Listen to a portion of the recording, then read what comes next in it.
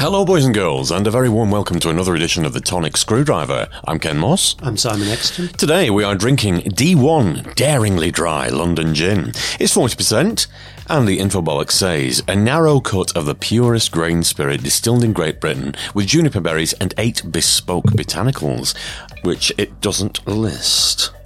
It's in an interesting bottle. It's sort of a squared-off bottle. It's very Union flag. Yes, your Brexty little heart must be delighted at that. It's interesting. And there's a skull made out of bubbles, which is the bit I'm more interested in. It's very you. Oh, they're not bubbles. The skull's not made out of bubbles, it's made out of flowers, apparently. The floral skull is by London-based Shanghaiese artist Jackie Tsai and is a striking commentary on beauty and decay, masculine and feminine, mortality and spirituality. Acclaimed globally, this iconic skull series defies boundaries. So the description of the artwork is more bollocksy than the Infobollocks. Yeah. Anyway. I mean, it is quite a nice piece of artwork, I have to say, but then I like skulls as a decorative motif. But what are we getting out of the glass?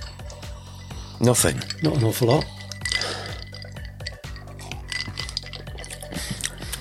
Well, it's nice. It's nice, but it is a smooth, well-blended, dry gin. There are no particular outstanding botanicals in it.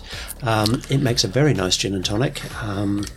Is it anything special, though? There's not really anything special about it, but because it's as smooth as it is, I'm going to give it a 4. I'm going to say it's 4 territory for me.